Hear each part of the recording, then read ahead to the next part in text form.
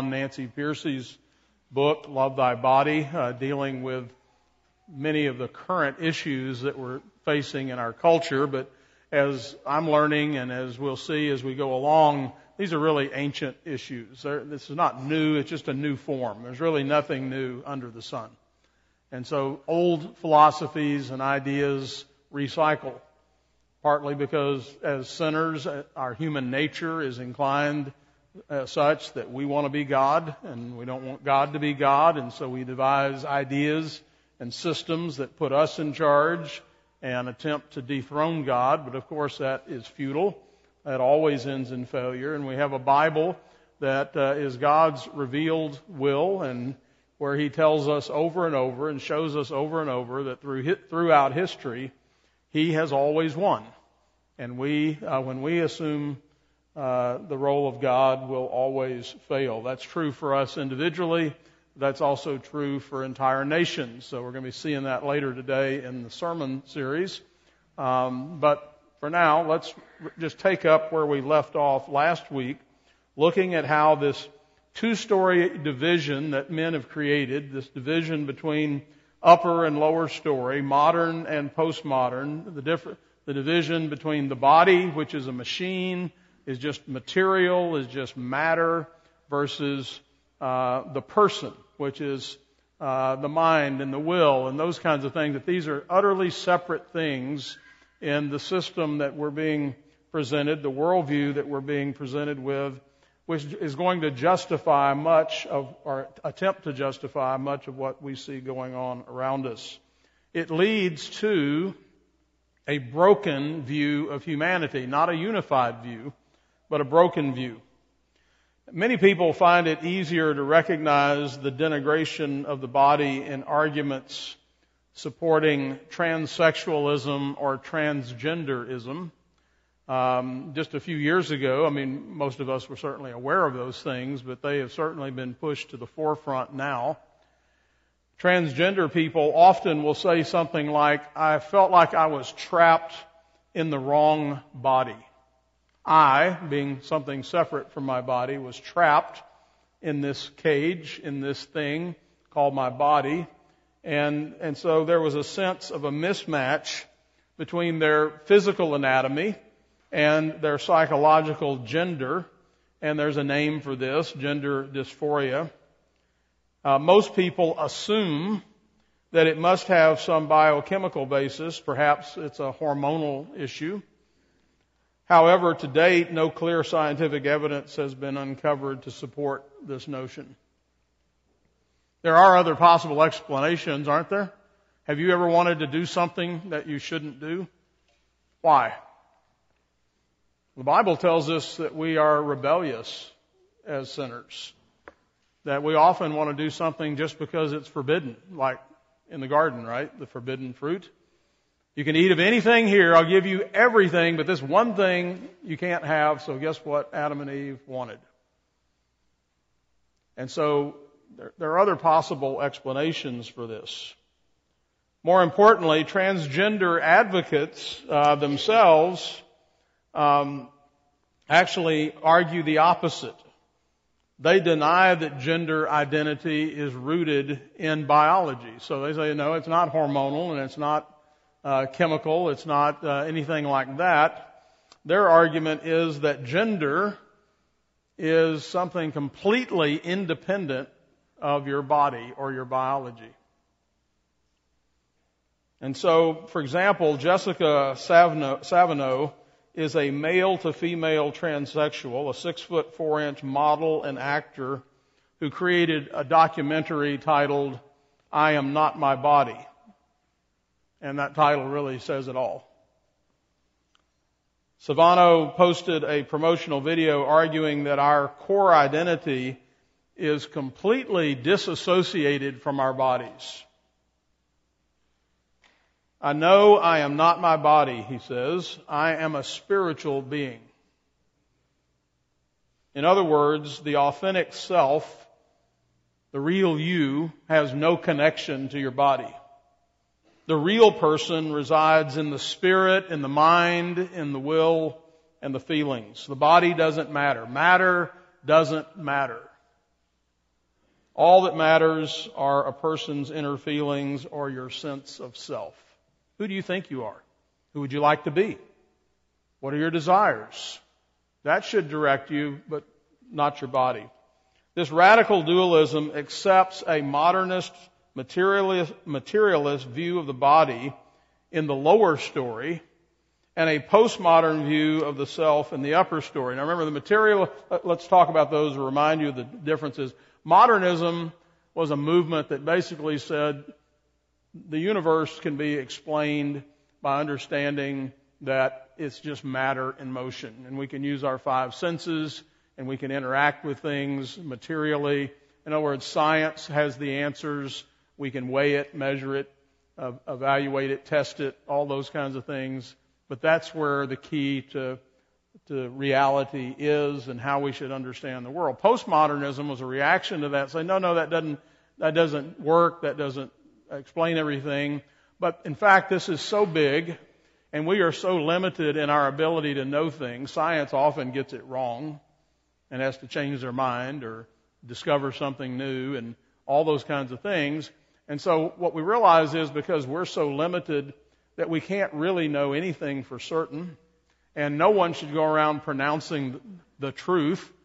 So what's true for you might not be true for me. It's all subjective. It's all a matter of me living in this material world, and then this person, is going to interpret it. You're going to interpret it differently than I do. That's okay. I'll leave you alone if you leave me alone. But no one should be proclaiming any kind of universal truth. And so in this view, the body isn't seen as having any intrinsic purpose or telos. It's merely a collection of physical systems, muscles and bones and organs and cells that really provide no clue as to who we are or how we should live. Remember, that's going to be the abortion argument. So at some point, yes, this is human, it's biological, it is alive, but it's not a person yet. It doesn't have any real value. It's just a material object. Just like this table is a material object, and I could use it, or I could decide I'm tired of it and sell it, or I could chop it up and burn it. I can do whatever I want to with it. It's just material stuff. It has no intrinsic value, only whatever value I might ascribe to it or whatever function I might ascribe to it. And say, well, it's valuable to me because right now it's holding my cup of water and it's useful, but if it loses its usefulness, we can just as easily toss it out, no problem, no moral issue there at all. And so our physical traits according to this view, give no indication for the right way to use our sexuality. Again, back to the table. What can I use this table for? Well, I can set things on it. I could stand on it. I could use it for some other kind of a tool to wedge something or to, again, use it for some other purpose than what I'm using it for right now. That's okay. It's up to me to decide its use. And if the meaning of our sexuality isn't something we derive from the body, then it becomes something we impose on the body, just like I do with this wood.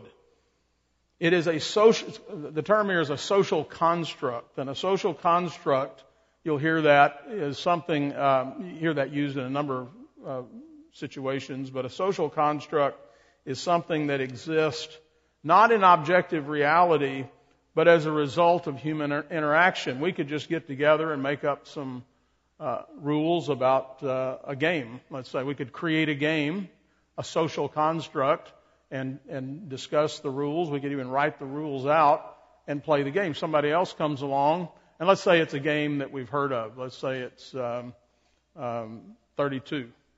And so there's some established rules. Who established them? I'm not sure. Maybe we've forgotten who established them, but there's some, probably could Google, there's some official rules for 32. Well, what if you had a group of people that got together and said, we don't like those rules, we're going to play a modified version of 32. We're going to play 30. Could you do that? Sure. Would it be immoral? No. Would there be some 32 people who don't like it? Maybe. But what's true for them might not be true for you. You can just construct your own reality. So a social construct is that. It exists because humans agree that it exists. Therefore, sexual identity is reduced to a postmodern concept completely disconnected from the body. Again, you can make it up yourself, or a group of you can do so. In other words, like Adam and Eve, everyone decides what's right for them. True for me might not be true for you. Now, there are many misconceptions surrounding what's called transgenderism. People often confuse gender dysphoria with intersex, intersex. That is, people or individuals born with any of several variations in sex characteristics, including chromosomes. In other words, there's some malfunction in the forming of the body in the womb. It could be genetic, could be other things. So that is a separate issue than transgenderism. It's the point that I'm trying to make. Or they conflate gender identity with social roles. So, for example, do girls wear pink while boys wear blue? Do men go to work while women stay home and raise children? Those are gender roles, and that's not what we're talking about either. The question raised by the transgender movement is much more fundamental. Do we accept or reject our basic biological identity as male and female? In this two-story worldview, the body, remember, is seen as irrelevant or even as a constraint to be overcome, a limitation to be liberated from. And so we have a whole movement now of parents who are going to raise their children gender neutral. We're not going to give them guns to play with or dolls or whatever. We're just going to put a room full of toys and let them choose. And we're not going to direct them in any way. We want them to decide for themselves. We don't even want any parental influence in this regard. And so that's supposed to be a liberated view of the world. And of course it is consistent, at least on the surface. It's not consistent with reality, but it is consistent with the assertion that we're just matter in motion and that we get to decide for ourselves what to do with that. So, by contrast, and this is where I really want to put our emphasis this morning, is we need to be sure as Christians we understand a biblical view. Biblical worldview that leads to a positive view of the body. Biblical view says that the biological correspondence between male and female, God created man in His image, mankind in His image, male and female, He created them. And so this is part of the original creation, part of the original design, original telos or purpose. Sexual differentiation is part of what God pronounced as very good, morally good, which means it provides a reference point for morality. There is a purpose to the physical structures of our bodies that we're called to respect. And remember my illustration of the wrench that I held up. What is a wrench for? What is it? We all knew what it was. We could look at it and say, that's a wrench. And we knew what it was for. We knew what its purpose was. We also pointed out that it could be used for other purposes, but if we tried to use it for other purposes, like as a hammer, we would damage it. We would tear it up. It's not what it was made for. And so keep that in mind here as we talk about this biblical view. A teleological morality, a purpose-driven morality creates harmony between biological identity and gender identity. Gender has to do with your conception of maleness or femaleness, and so the body person is an integrated psychosexual unity in a biblical view. In other words, these are not two separate things, but they are necessarily joined together. Matter does matter. By the way, I ran across this. Facebook, I guess, is one of the new ultimate authorities. has a list of 58 possible gender identities.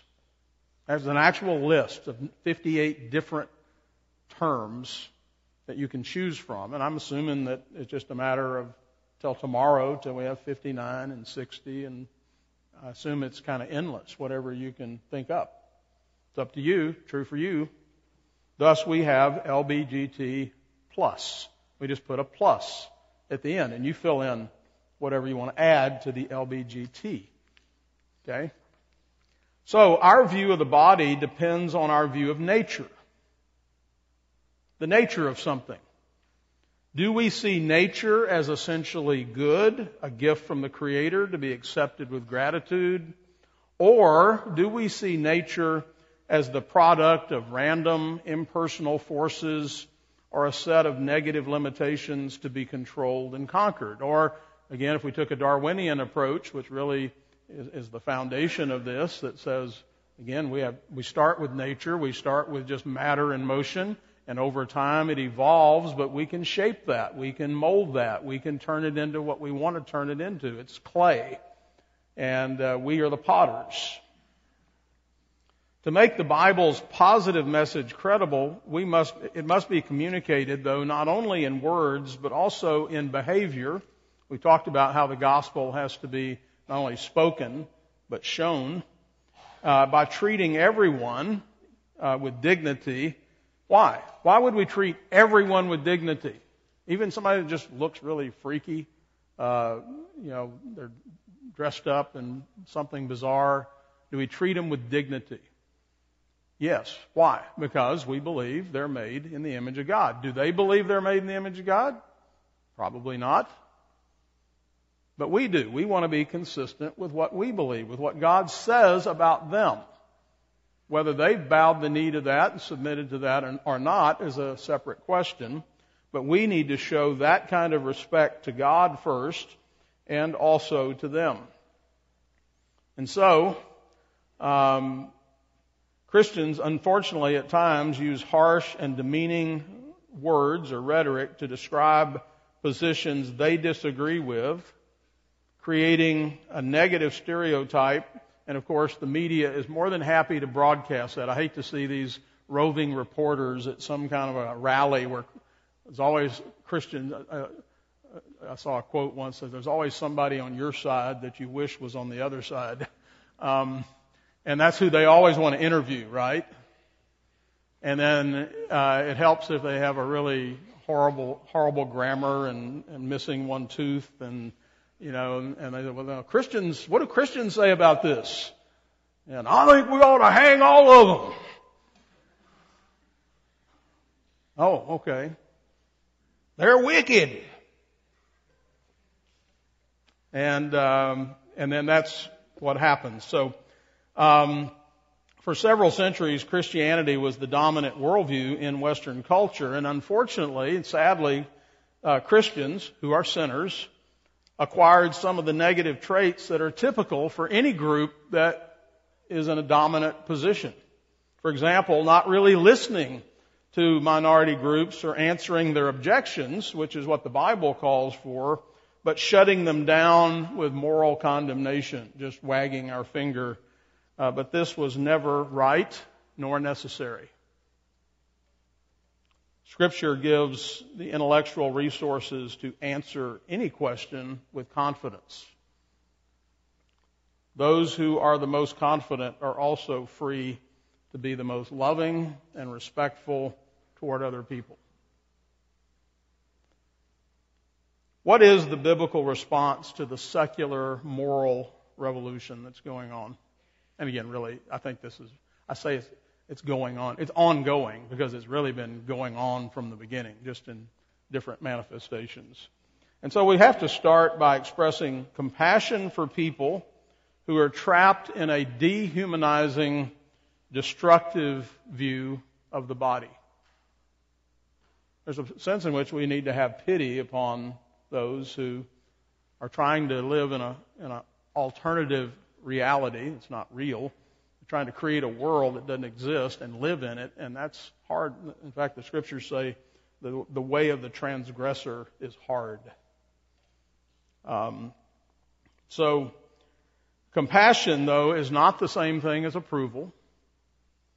The two-story worldview is above all an attack on the body. We must therefore respond with a biblical defense of the body. We must find ways to heal the alienation between the body and the person that's been unnaturally divided. And so the starting point is a biblical philosophy of nature, the nature of man, the nature of the world. The Bible proclaims the profound value and dignity of the material realm, including the human body, because they are the handiwork of God. That's why biblical morality places great emphasis on the fact of human embodiment, including the incarnation of Jesus himself in the flesh. Respect for the person is inseparable from respect for the body. By the way, body modification, I think, is another way of disrespecting the body. That's another subject for another day. After all, God could have chosen to make us like the angels, spirits without bodies. He could have created a spiritual realm for us just to float around in, but instead He created us with material bodies in a material universe. Why? Well, clearly God values the material dimension, and He wants us, therefore, to value it as well. So Scripture treats body and soul as two sides of the same coin. The inner life of the soul is expressed through the outer life of the body. This is highlighted through the parallelism that's characteristic of Hebrew poetry. Just a few examples from Scripture. Psalm 63:1, "My soul thirsts for you, my flesh yearns for you." Psalm 44:25, "Our soul has sunk down into the dust, our body cleaves to the earth." I was saying kind of the same thing. You can't have one without the other. Proverbs 4:21 and 22, "Keep my words in the midst of your heart, for they are life to those who find them, and health to all their body." Psalm 32:3, "When I kept silent about my sin, my body wasted away through my groaning all day long." There is an undeniable connection between body and spirit. When one's affected, the other's affected. So we get down emotionally when we're physically sick or tired, worn out. We're dragging. You see it on the face, right? We can tell people's moods by looking at their expressions and their body language, right? And so these are connected. Likewise, if there's something emotionally going on in our lives, it starts to affect us physically. We can't sleep. We're not eating right. There's other ways it affects us physically. We might get sick. In one sense, our bodies even have primacy over our spirits. After all, the body is the only avenue that we have for expressing our inner life or for knowing another person's inner life. We use our mouths. We listen. We use our senses to perceive what's going on with a person. The body is the means by which the invisible is made visible. The holistic biblical view is confirmed by everyday experience, so that's the world we actually live in. When you eat food, you don't say, "My mouth is eating." You say, "I'm eating." When your hand is injured, you say, "I'm hurt." The two-level division of the human being is not true to our inescapable daily experience. The Bible doesn't separate the body off into a lower story where it's reduced to a biochemical machine. Instead, the body is intrinsic to a person, and therefore it will ultimately be redeemed along with the person, a process that begins even in this life. And so a biblical ethic is incarnational. We are made in God's image to reflect God's character both in our minds and in our bodily actions. And so there is no division. There is no alienation. We are embodied beings. That's who we are. At the time of the early church, this biblical view was radically countercultural. So just like the world we live in, this biblical view is counter to to those who are opposing it. But that was true at the time of the New Testament. Ancient pagan culture was permeated by world-denying philosophies such as Manichaeism, Platonism, and Gnosticism, all of which disparaged the material world as the realm of death, decay, and destruction, and the source of evil. Gnosticism, an ancient heresy, I think was present in the garden, essentially conflated the two doctrines of creation and fall.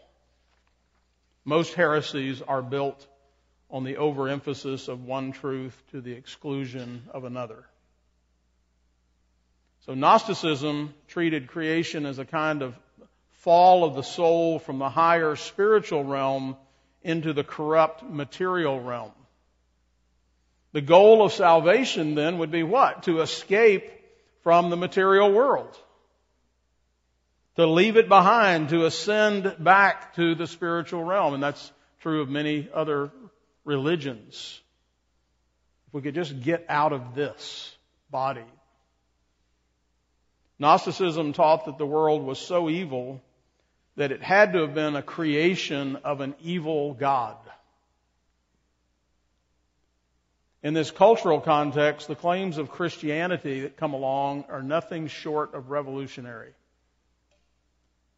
For it teaches that matter was not created by an evil subdeity, but by the ultimate deity, the Most High God, and that the material world is therefore intrinsically good. In Genesis, there is no denigration of the material world. Instead, it is repeatedly reaffirmed or affirmed to be good. And God saw whatever it was He made, and He said, it is good. Humans are presented as beings whose personhood includes being part of the earth from which they were created. I mean, this really goes deep. The second chapter of Genesis said God formed Adam from what? The dust of the ground. The name for humanity, Adam, is even a pun in the original Hebrew meaning from the earth. Adama means earth. It was His walking, animated clay that God pronounced very good. I guess we are claymation. It was this embodied earthly sexual creature that God described as reflecting His own divine image. Let us make mankind in our image, in our likeness. The early readers of Genesis knew the text was making the astonishing claim that all humans, not just rulers, are representatives of God on earth. What really set Christianity apart in the ancient world, however, was the incarnation. The claim that the Most High God had Himself entered into the realm of matter, taking on a physical body. In Gnosticism, the highest deity would have nothing to do with the material world. By contrast, the Christian message is that the transcendent God has broken into history by being born as a baby in Bethlehem. The incarnation is genuinely physical, happening in a particular time, in a particular place, in a particular geographical location. I love that in the scriptures we read things like Luke 2, 1 through 3, and it came to pass in those days that a decree went out from Caesar Augustus that all the world should be registered. This census first took place while Quirinius was governing Syria. So all went to be registered, everyone to his own city. So the birth of Jesus is attached to a specific date, a specific event, in a specific place in history. John 1:14, the Word became flesh and dwelt among us. In the days of the early church, this was really Christianity's greatest offense, greatest scandal. That's why the apostles repeatedly stressed Christ's body, that in Him all the fullness of the deity dwells in Him bodily. 1 Peter 2:24, that He bore our sins in His body on the cross. Hebrews 10:10, that we have been made holy through the sacrifice of the body of Jesus Christ. And John even says that the crucial test of orthodoxy, true Christian faith, is to affirm that Jesus has, quote, come in the flesh. These are direct assertions being made in the face of Gnosticism, which was the prevalent view. When Jesus was executed on a Roman cross, we might say that He, quote, escaped from the material world, just as the Gnostics taught that we should aspire to do, right? He gave up His spirit. But what did He do next? He came back in a bodily resurrection. To the ancient Greeks, that wasn't spiritual progress. That was regress. Who would want to come back to the body? The whole idea of a bodily resurrection, according to 1 Corinthians 1:23, Paul says, was foolishness to the Greeks. Even Jesus' disciples thought that they were seeing a ghost. He had to assure them that He was present bodily. Luke 24:39 and 43. Look at my hands and my feet. It is I myself.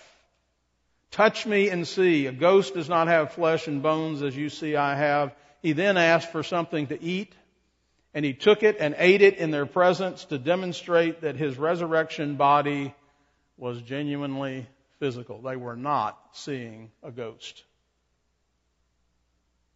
Not only did Jesus rise from the dead, but He also ascended to heaven.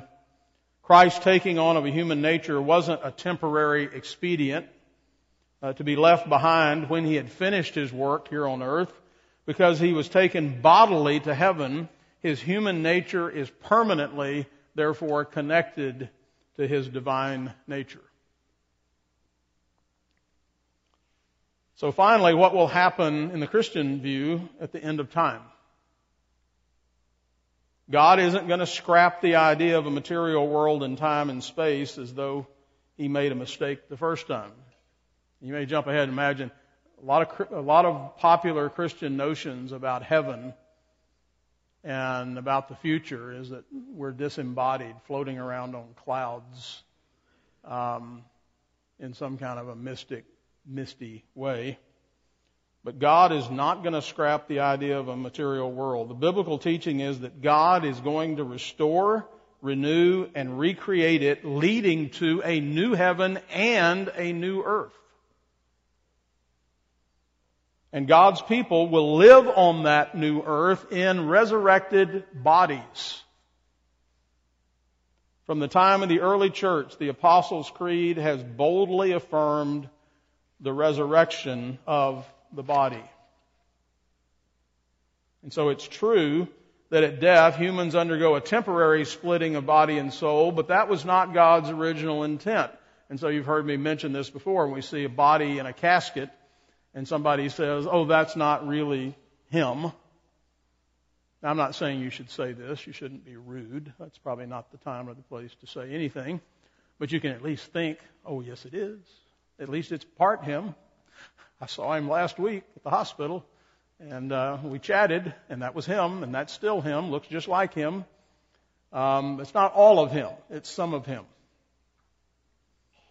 Death rips apart what God intended to be unified. So why did Jesus weep at the tomb of Lazarus, even though He knew He was about to raise him from the dead? And that's because the beautiful body was split apart from this unnatural divide. The text says twice that Jesus was deeply moved in spirit and he was troubled. And the original Greek word here, the phrase actually means furious indignation. Jesus was indignant over the death of Lazarus. He wept at the pain and sorrow caused by the enemy invasion that had devastated this beautiful creation. The Gnostics saw death as freedom from the encumbrance of the body. Scripture portrays death as something alien, an enemy that entered the creation with the fall, and yet it is a conquered enemy. As Paul writes, death is the last enemy to be destroyed. In the new creation, body and soul will be reunified as God meant them to be eternally. And so when the Bible speaks of redemption, it doesn't mean only that we go to heaven when we die. It means redemption, in fact, of all of creation. Paul writes that the whole creation suffers pain and brokenness, but that it will be liberated at the end of time. The creation itself will be liberated from the bondage to decay and brought into the freedom and the glory of the children of God. The gospel message is that the entire physical world will be transformed. Humans won't be saved out of a material creation, but will be saved together with the material creation. Let that soak in. That is so profound, so powerful, so transforming, so radically different from the view that most people hold to. In The Great Divorce, C.S. Lewis pictures the afterlife as recognizably similar to this world, yet a place where every blade of grass seems somehow more real, more solid, more substantial than anything we have yet experienced. Jesus' resurrection is an eloquent affirmation of creation. It implies that this broken world will be fixed in the end. God's creation will be restored. You and I will live in a renewed creation in renewed bodies. At the end of the great story, the great drama, we'll not be floating around in heaven as wispy ghosts. We'll have physical feet firmly planted on a renewed physical earth. The Bible teaches an astonishingly high view of the world.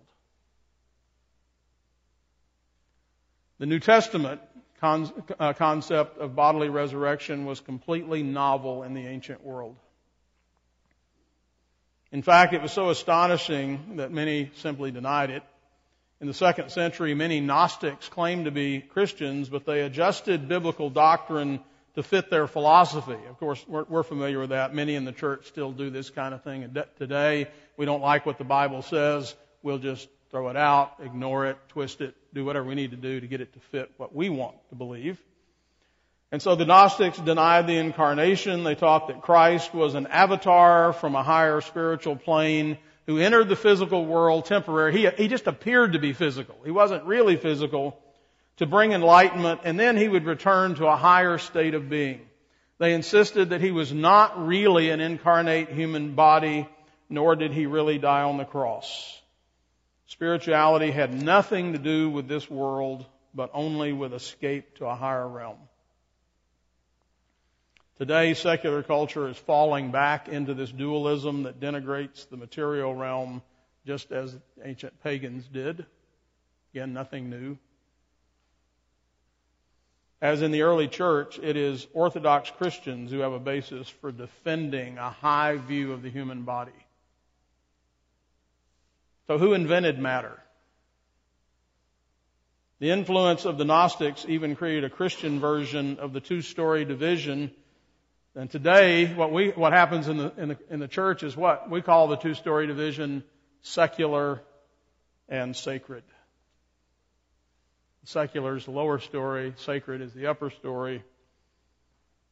It's a mentality that treats the spiritual realm as good and important, while demoting the physical realm to a necessary evil. And that's why you could stay home this morning and just be part of the invisible church, because that's the real church. And this physical church that's located at 340 Northeast Stallings Drive or wherever else churches are assembling today, that's not the real church. The real church is the invisible church, the person, not the body. We have secular, spiritual, sacred and spiritual division. This split is a major reason many Christians don't enjoy the power and the joys that are promised in Scripture. They go to church on Sunday but don't think Christianity has any relevance for the rest of their life. That's my spiritual life. When I read my Bible and when I pray and when I go to church, and then here's my secular life over here. C.S. Lewis writes, there is no good trying to be more spiritual than God. God never meant man to be a purely spiritual creature. He likes matter. He invented it. Job said, in my flesh I will see God. So contrary to asceticism, the Bible does not treat the body as the source of moral corruption. Instead, it says sin originates in the heart. In Scripture, the word heart doesn't mean our emotions as it does today. It means our inner self, our deepest motivations, as we see in these passages. Proverbs 6:25, do not lust in your heart. Their hearts are greedy for just gain. Ezekiel 33, Psalm 81, God says, I gave them over to their stubborn hearts to follow their own devices.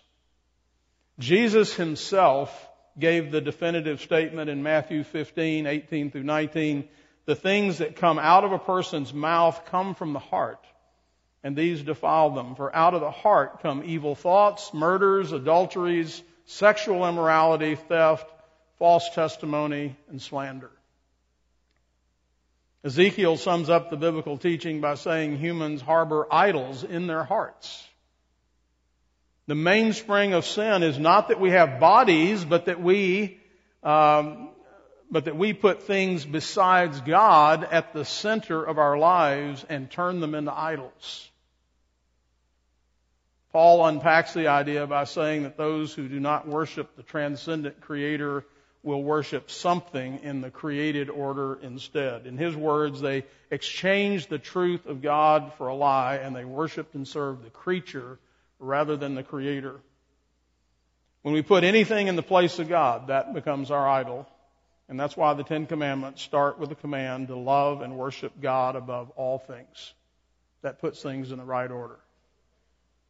When our hearts are centered on God, only then are we empowered to fulfill the rest of the commandments that deal with behavior, what we do with our bodies. And we're out of time, so we'll stop there. Father, we thank you for giving us a right view of the world and of ourselves and of you.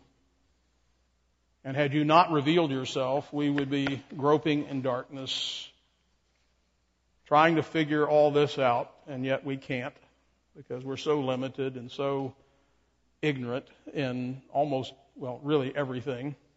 So we are grateful that you've revealed yourself not only in your word, but more importantly in your Son. Thank you for finding us, rescuing us, transforming us, redeeming us, body and soul. Bless us now as we come to bow before you and worship. We pray in Jesus' name. Amen.